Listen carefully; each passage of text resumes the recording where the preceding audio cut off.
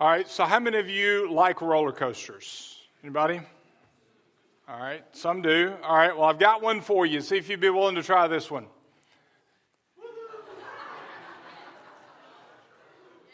That's actually a roller coaster from 1917. Obviously, the rules and regulations were a little lax then. And I don't know that I would trust whatever he's about to land on, but he looks serious. I don't know if he's having fun or not, but that's an actual roller coaster. Evidently, that was a thing. I don't know where it was. I don't recall, but it was a real roller coaster. But what I think of when I see that is being off track. There's no doubt. And again, I don't know, but I'm pretty sure however the landing goes, it's not going to be pleasant, all right? But in all seriousness, I think of that, and I think of being off track, and I think about all of the different things in our lives that could cause us to get off track. And sin is certainly one of those things. I mean, temptation, but falling into sin. If we don't take care of sin when we're tempted, if we don't turn, if we don't confess, if we don't deal with sin, it can become a major issue for us and get us off track in a major way. And any sin can do that.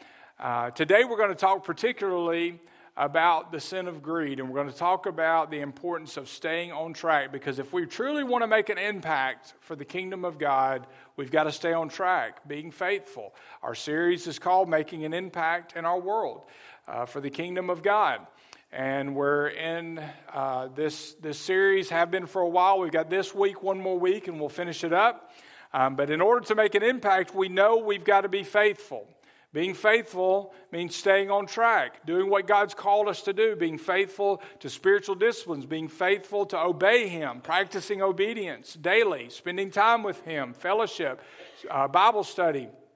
All of those things that we think of that we know to be parts of faithfulness.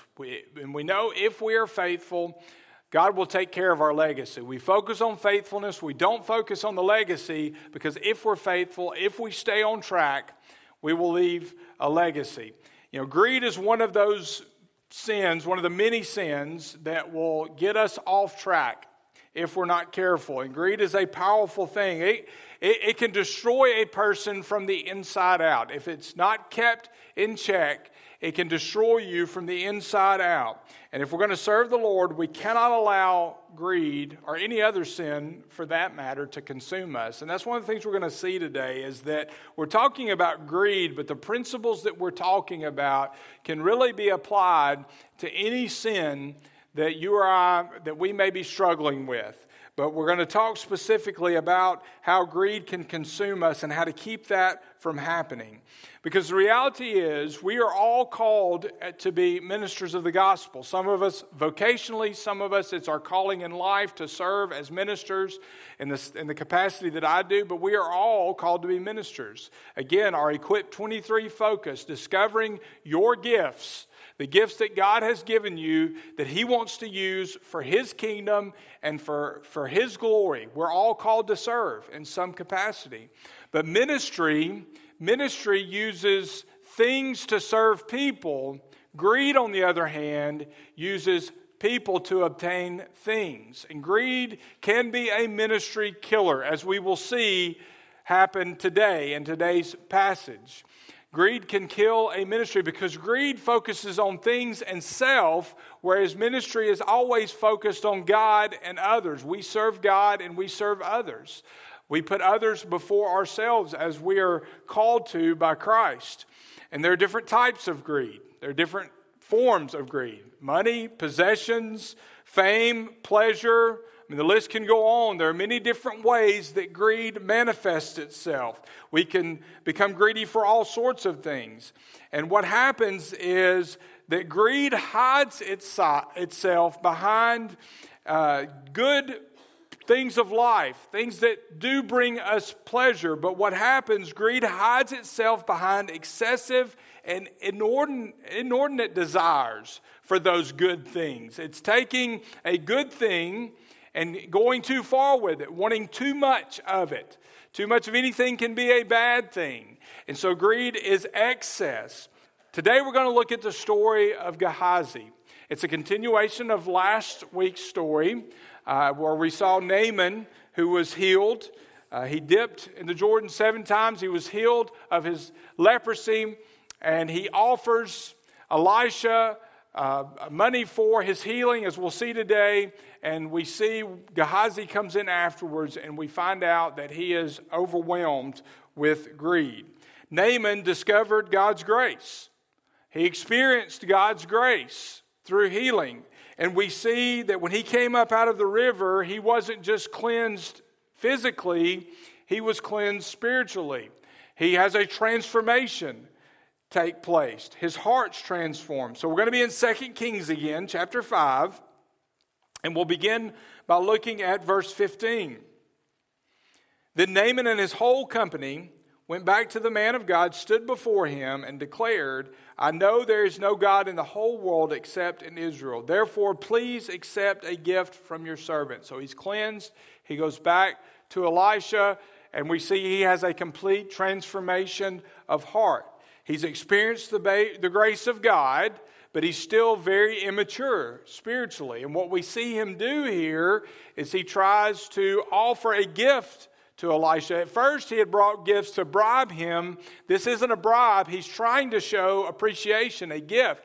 But Elisha, his response is interesting in verse 16. Elisha said, as the Lord lives, in whose presence I stand, I will not accept it. Naaman urged him to accept it, but he refused. And this is a good offer. It's probably the equivalent of somewhere around $1 million or more, based on what all he had.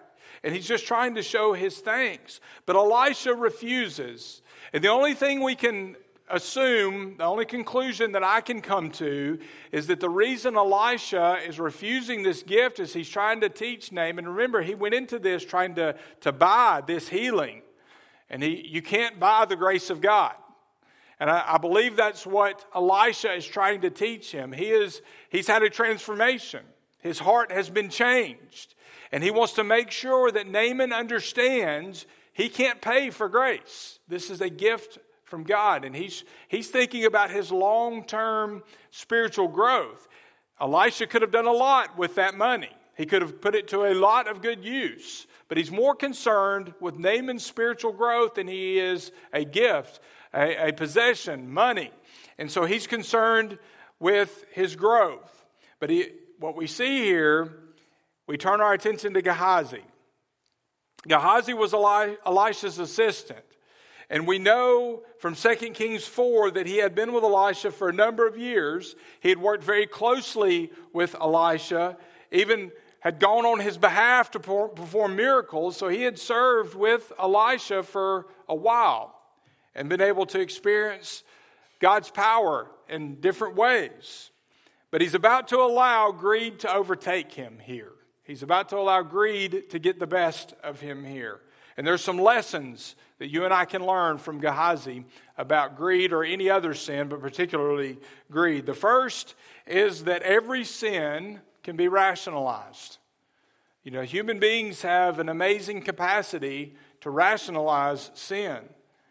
Elisha had to have had a really positive influence on Gehazi, as closely as they worked together, had taught him well, had shown him the ways of God, the things of God, had been a good influence on him. But somewhere along the way, somehow Gehazi's thinking gets twisted, and we see this. When we look at the next verse, in verse 20, Gehazi is rationalizing his actions. So remember, Naaman's offered the gift, Elisha has turned it down. And here in verse 20, Gehazi, the attendant of Elisha, the man of God, thought, my master has let this Aramean Naaman off lightly by not accepting from him what he brought. As the Lord lives, I will run after him and get something from him. So a couple of phrases jump out here to me from this verse. The first is, my master has let this Aramean Naaman off lightly. Elisha let him off. He spared him. In other places we see in Scripture that this word carries the idea of holding something back. So what he's basically saying here is, my master held this general back from showing kindness. All he wanted to do was say thank you And in doing that, he would have honored God with his gift. So Elisha's keeping him from doing something that he should, honoring God with a gift. So you can see the wheels turning. In Gehazi's mind, he's rationalizing what he's about to do. How dare Elisha keep him from doing what is right, is his thinking. He's convincing himself of this, that this is something that Naaman should have been allowed to do. Another phrase, as the Lord lives. Now these words appear several times in Scripture throughout the books of Samuel and Kings, and these words are used to make a solemn vow that uses the sacred name of Yahweh in that vow. It's a very serious and specific way to use the name Yahweh. So basically, Gehazi is saying, I guarantee you that this will be done because this is the Lord's will. He's invoking the name of God to say this is what should happen, this is what should have happened, and I'm going to make sure it happens because this is God's will. Now think about what Elijah had just said, verse 16. Elijah said, as the Lord lives, no, this is the will of God, Elisha has said, in whose presence I stand, I will not accept it. Naaman urged him to accept it, but he refused. So through rationalization, Gehazi takes greed and is able to manipulate that and turn that into God's will for his life. Something that was wrong. He knew it was wrong. Elisha had said it was wrong. Yet he's able to take it and rationalize it and make it what he actually believes is God's will for his life. And that's the power of rationalization. Gehazi's mind goes to work. He comes up with this very creative way to justify what he's wanting to do. You know, if you'll remember the story of Achan took the spoils of war when God had commanded the Israelites not to do that. And we could understand his rationalization. Soldiers were usually able to do that, allowed to do that, to take whatever they were able to capture. But God had commanded specifically for them to destroy some things and keep others for the Lord's treasury. But Achan, we know, thought, hey, I deserve this. This is something that I should be allowed to have. And he took it and suffered the ultimate price, paid the ultimate price for that. We see rationalization all the time. Hey, you know, I work hard for this company. I don't get paid near enough. I'm just going to skim a little off the top. They owe it to me anyway. We can rationalize anything. It's amazing how human beings, how our minds, we can come up, because we are creative. Human beings are creative. It's amazing how we can come up with excuses, with reasons why we should do something we know we're not supposed to do. And again, that's the power of rationalization. It takes truth out of context and it forces it into perfectly valid conclusions at the wrong time. The wrong place, with the wrong motive, and the wrong situation. Rationalization removes the feeling of guilt. This is the purpose. That's why we do it. It removes the feeling of guilt in order to provide the necessary permission to act inappropriately. What we're doing is trying to do something we know we shouldn't and make ourselves feel good about it. And it's amazing our ability to be able to do that. This is what Gehazi did. It's amazing. Human beings can become such masters of self-defeat, but it happens all the time. They can fool themselves so well that they're actually shocked when somebody calls them out as being dishonest, because they've fooled themselves. So what's wrong with Gehazi doing this? What's wrong with him rationalizing? Well, first, he was Elisha's assistant, and he should have done everything in his power to make Elisha more successful instead of doing something to harm his ministry. I mean, Elisha had made it clear what the Lord's will was here, that no gift was to be accepted. So if Gehazi had a problem with that, he should have taken it up with Elisha. And if he still had a problem with it, he should have gone his own way instead of doing something behind Elisha's back. But he didn't do that. Also, Gehazi's thinking's flawed. Think about this. Gehazi himself was never offered anything. Elisha was offered something, but Gehazi wasn't offered anything. So for him to do this, to say, this is something that should happen, and take it himself, well, that was wrong on several levels. He had no right to either request or accept these gifts. He had obviously knew that his actions were dishonest too, because he chose to hide this plan from Elisha. And as we'll see, he chooses to hide what he gets from Elisha. So he knew what he was doing was wrong. He did it behind Elisha's back. So we learn any sin can be rationalized. We have to be careful. Another lesson we learn here is that every sin can grow. Doesn't matter what it is. If we don't deal with it at the point of temptation, flee from temptation, it can grow, and it will grow. It can grow beyond anything we ever would have imagined. Gehazi's greed, you just have to imagine that his greed had always been there, that this was something he struggled with, but he'd kept it in check up until now. When he saw that gift, all of that money that Naaman was offering Elisha, he just couldn't contain it anymore. It always kind of been there under the surface. He never truly dealt with it, but he'd always kept it in check. But in that moment, he just couldn't keep it in check any longer. And in the next few verses, we're going to see how this greed becomes fully grown. It's in full bloom. Let's look at verse 21. So Gehazi pursued, he runs after Naaman. And when Naaman saw someone running after him, he got down from the chariot to meet him and ask, "Is everything all right?" Gehazi said, "It's all right. My master has sent me." So he's already lying. Elisha did not send him. But he says, "My master has sent me to say, I've just now discovered that 2 young men from the sons of the prophets have come to me from the hill country of Ephraim." Where did he get that from? He's just making it up as he goes along, I guess. "Please give them 75 pounds of silver and 2 sets of clothing." But Naaman insisted, "Please accept 150 pounds. He urged Gehazi and then packed 150 pounds of silver in 2 bags with 2 sets of clothing. Naaman gave them to 2 of his attendants who carried them ahead of Gehazi. So now he's stealing. He's lied, now he's stealing. When Gehazi came to the hill, he took the gifts from them and deposited them in the house. So now he's hiding them. He's trying to cover his sin up, so he knows it's wrong. He's trying to cover it up. Then he dismissed the men and they left. Gehazi came and stood by his master. "Where did you go, Gehazi?" Elisha asked him. And he replied, "Your servant didn't go anywhere." So he's lying again. He's lying to Elisha now. So first he goes after the goods without even taking 1 second to pray about it, to see if this really was something that he was supposed to do.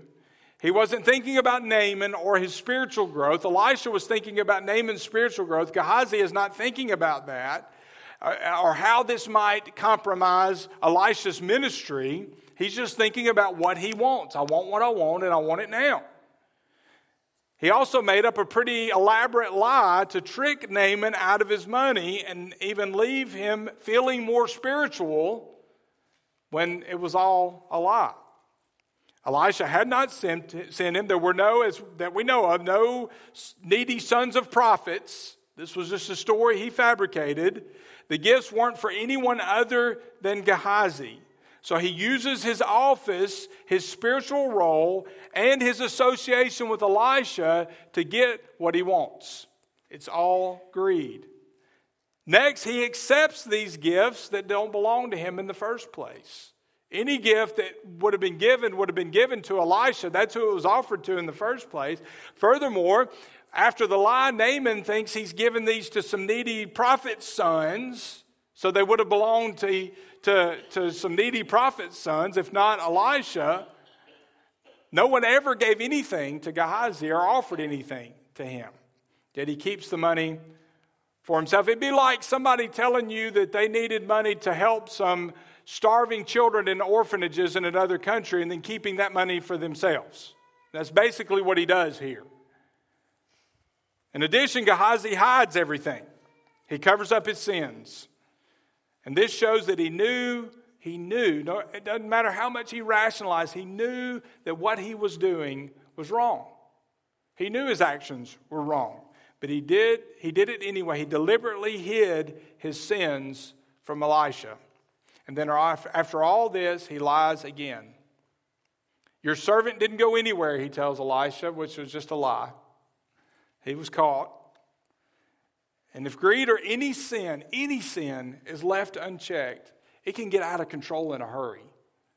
It's amazing how quickly you can find yourself in a mess, a serious mess, with pain caused to yourself and the people you care about just by leaving sin unchecked, by thinking you've got it under control. But before you know it, it's way out of control. And you're off track, headed for who knows what.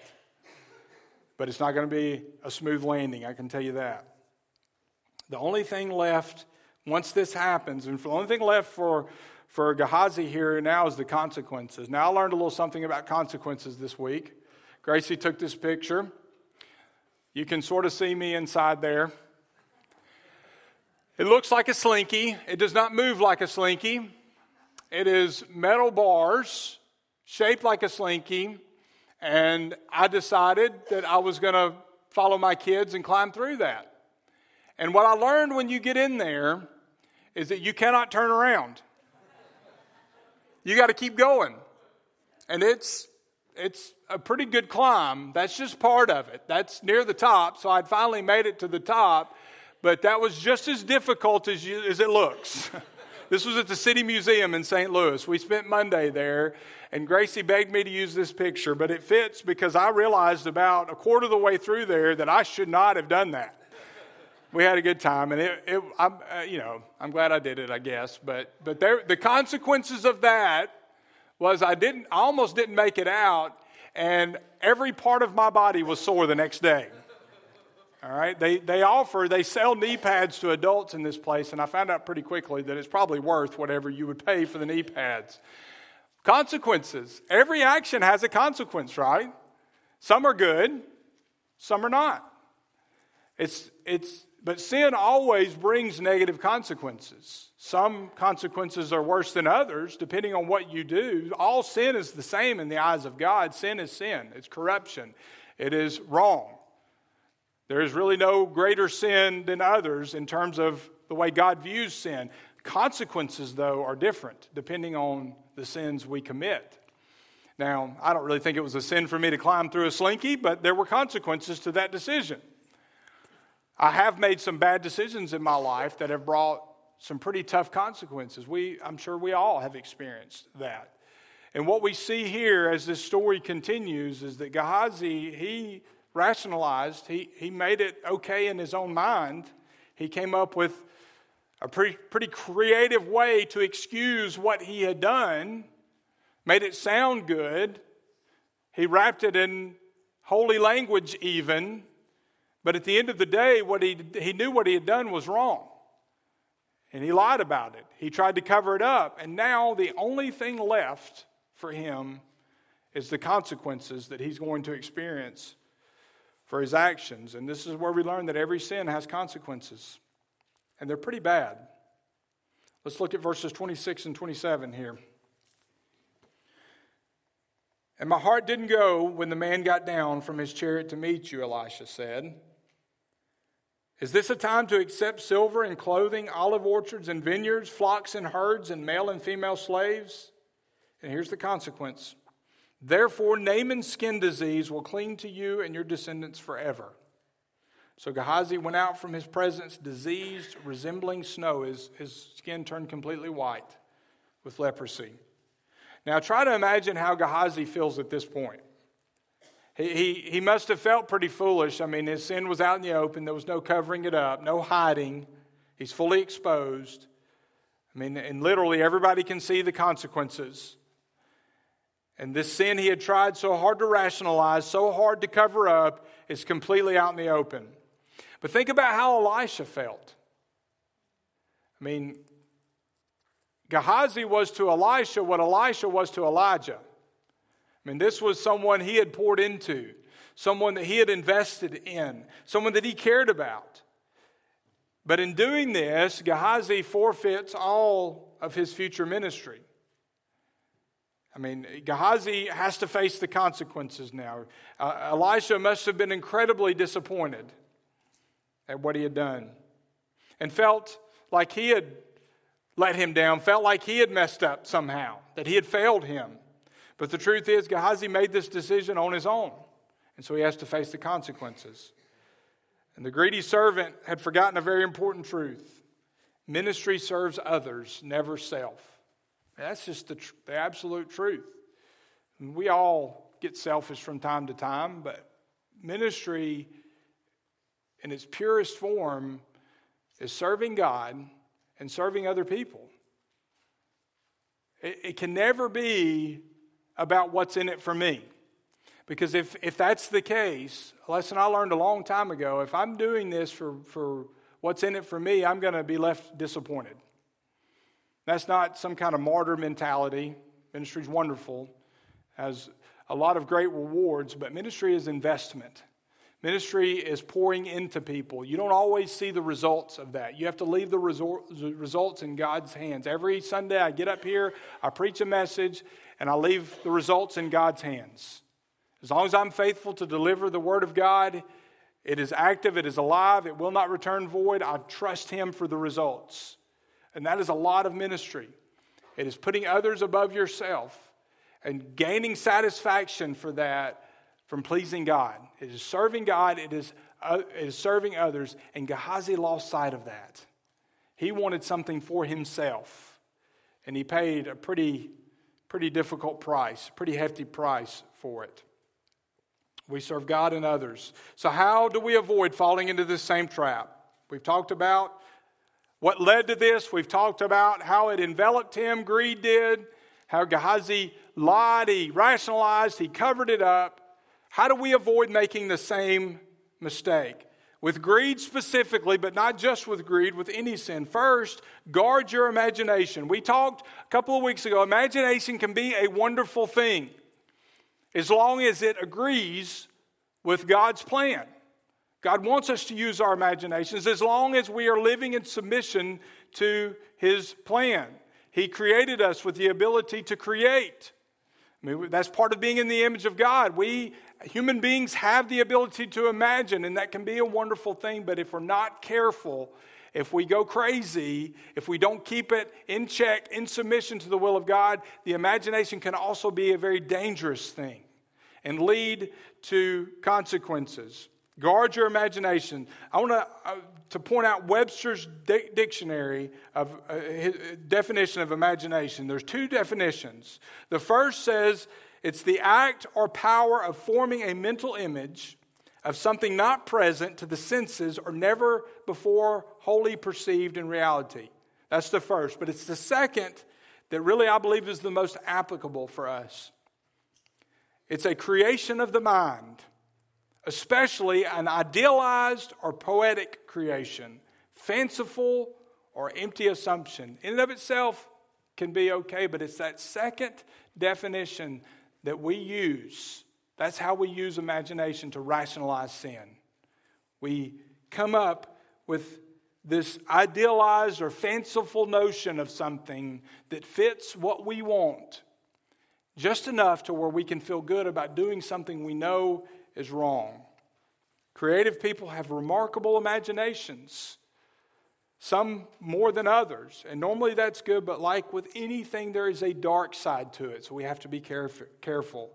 The same creativity that helps us dream wonderful dreams for the kingdom of God can also fantasize destructive fantasies that will allow us to feel good about doing things we know we shouldn't. And that's exactly what Gehazi did. He thought about the money. He conceived a way to get it. He rationalized it. And then he performed the act of sin, and then he covered it up. He lied and he covered it up. Also, rationalization makes all sin less objectionable. Rationalization is providing plausible, right-sounding motives for poor conduct, which encourages us to act on those fantasies that we know we shouldn't participate in. And like most things, practice makes perfect.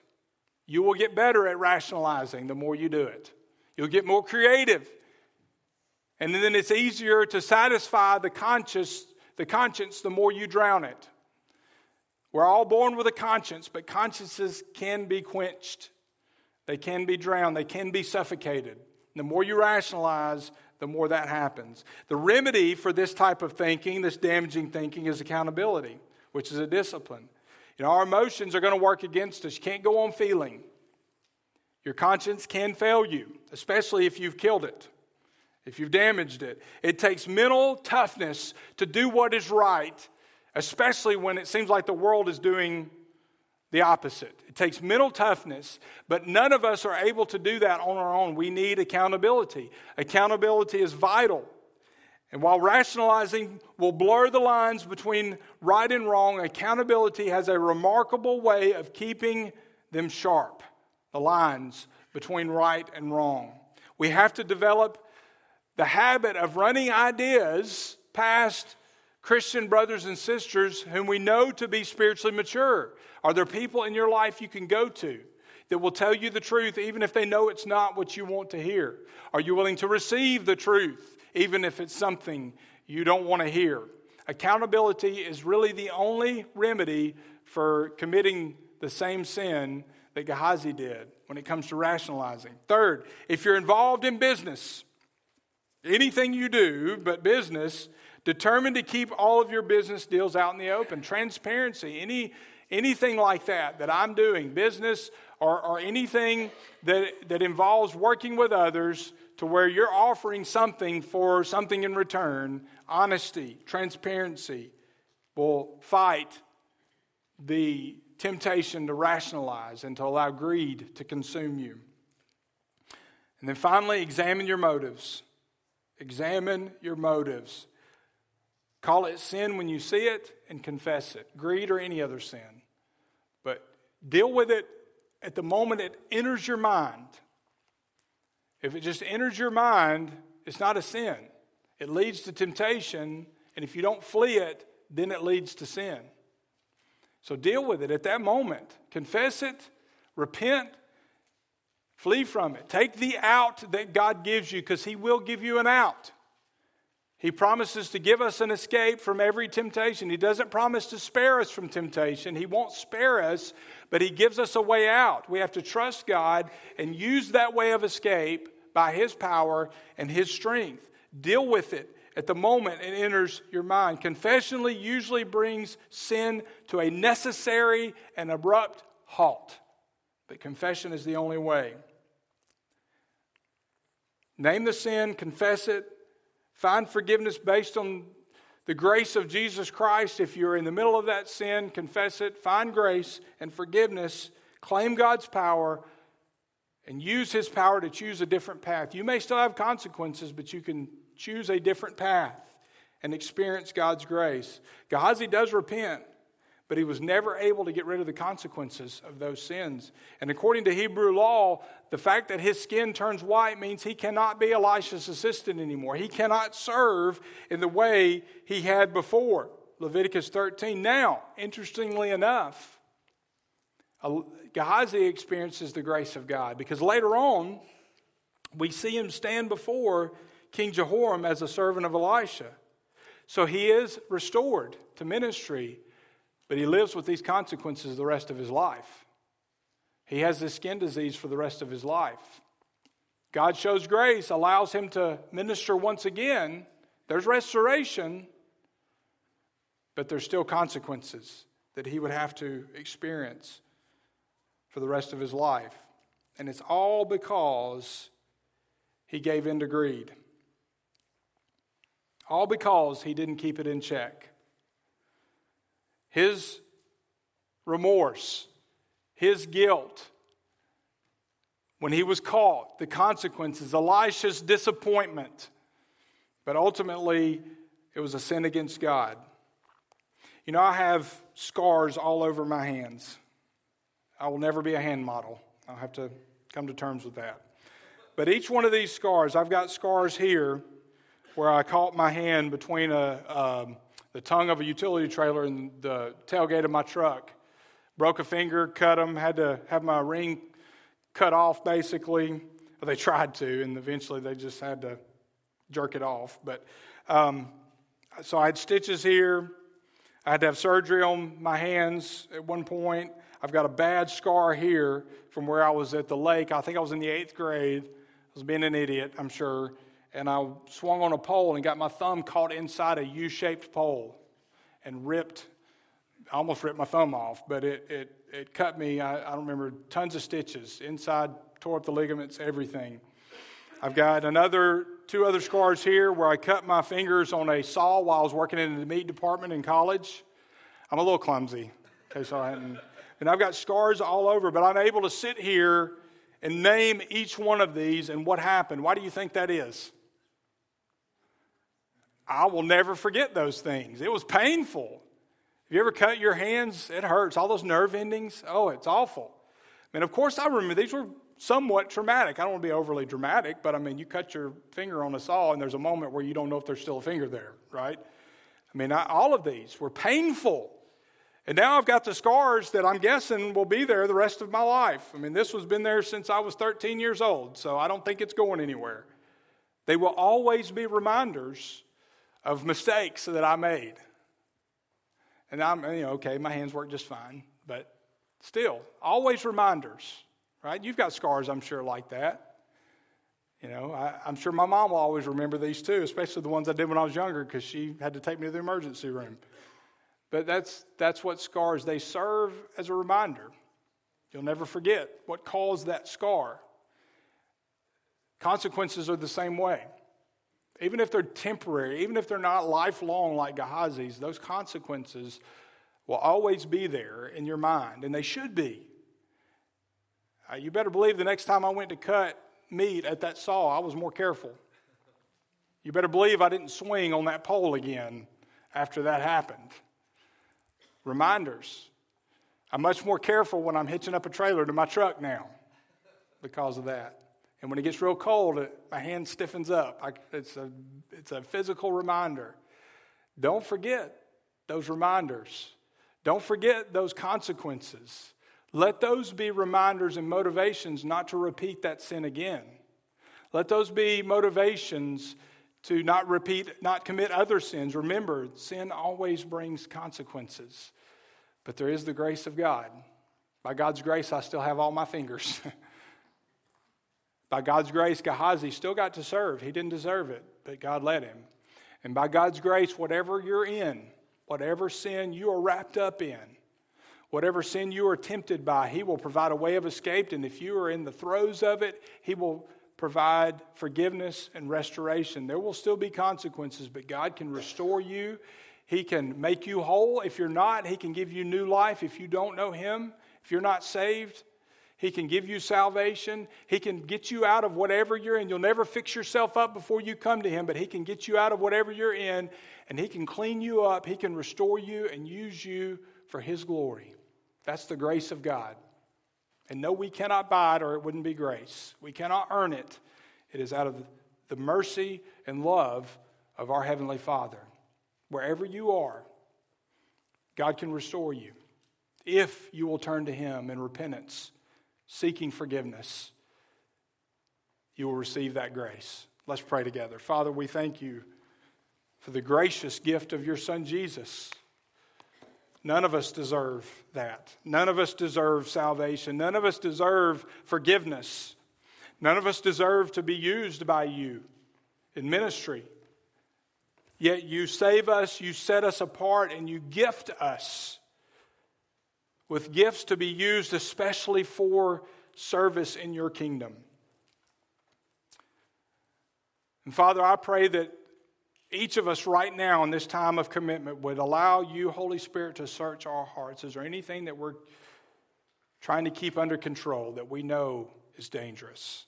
A temptation, a sin that we think is just minor, that's not affecting anyone else? Is there anything that fits that category? Because as we've seen today, it can quickly grow out of control. Help us bring that to our hearts and minds. Help us to confess and repent and turn, flee from that.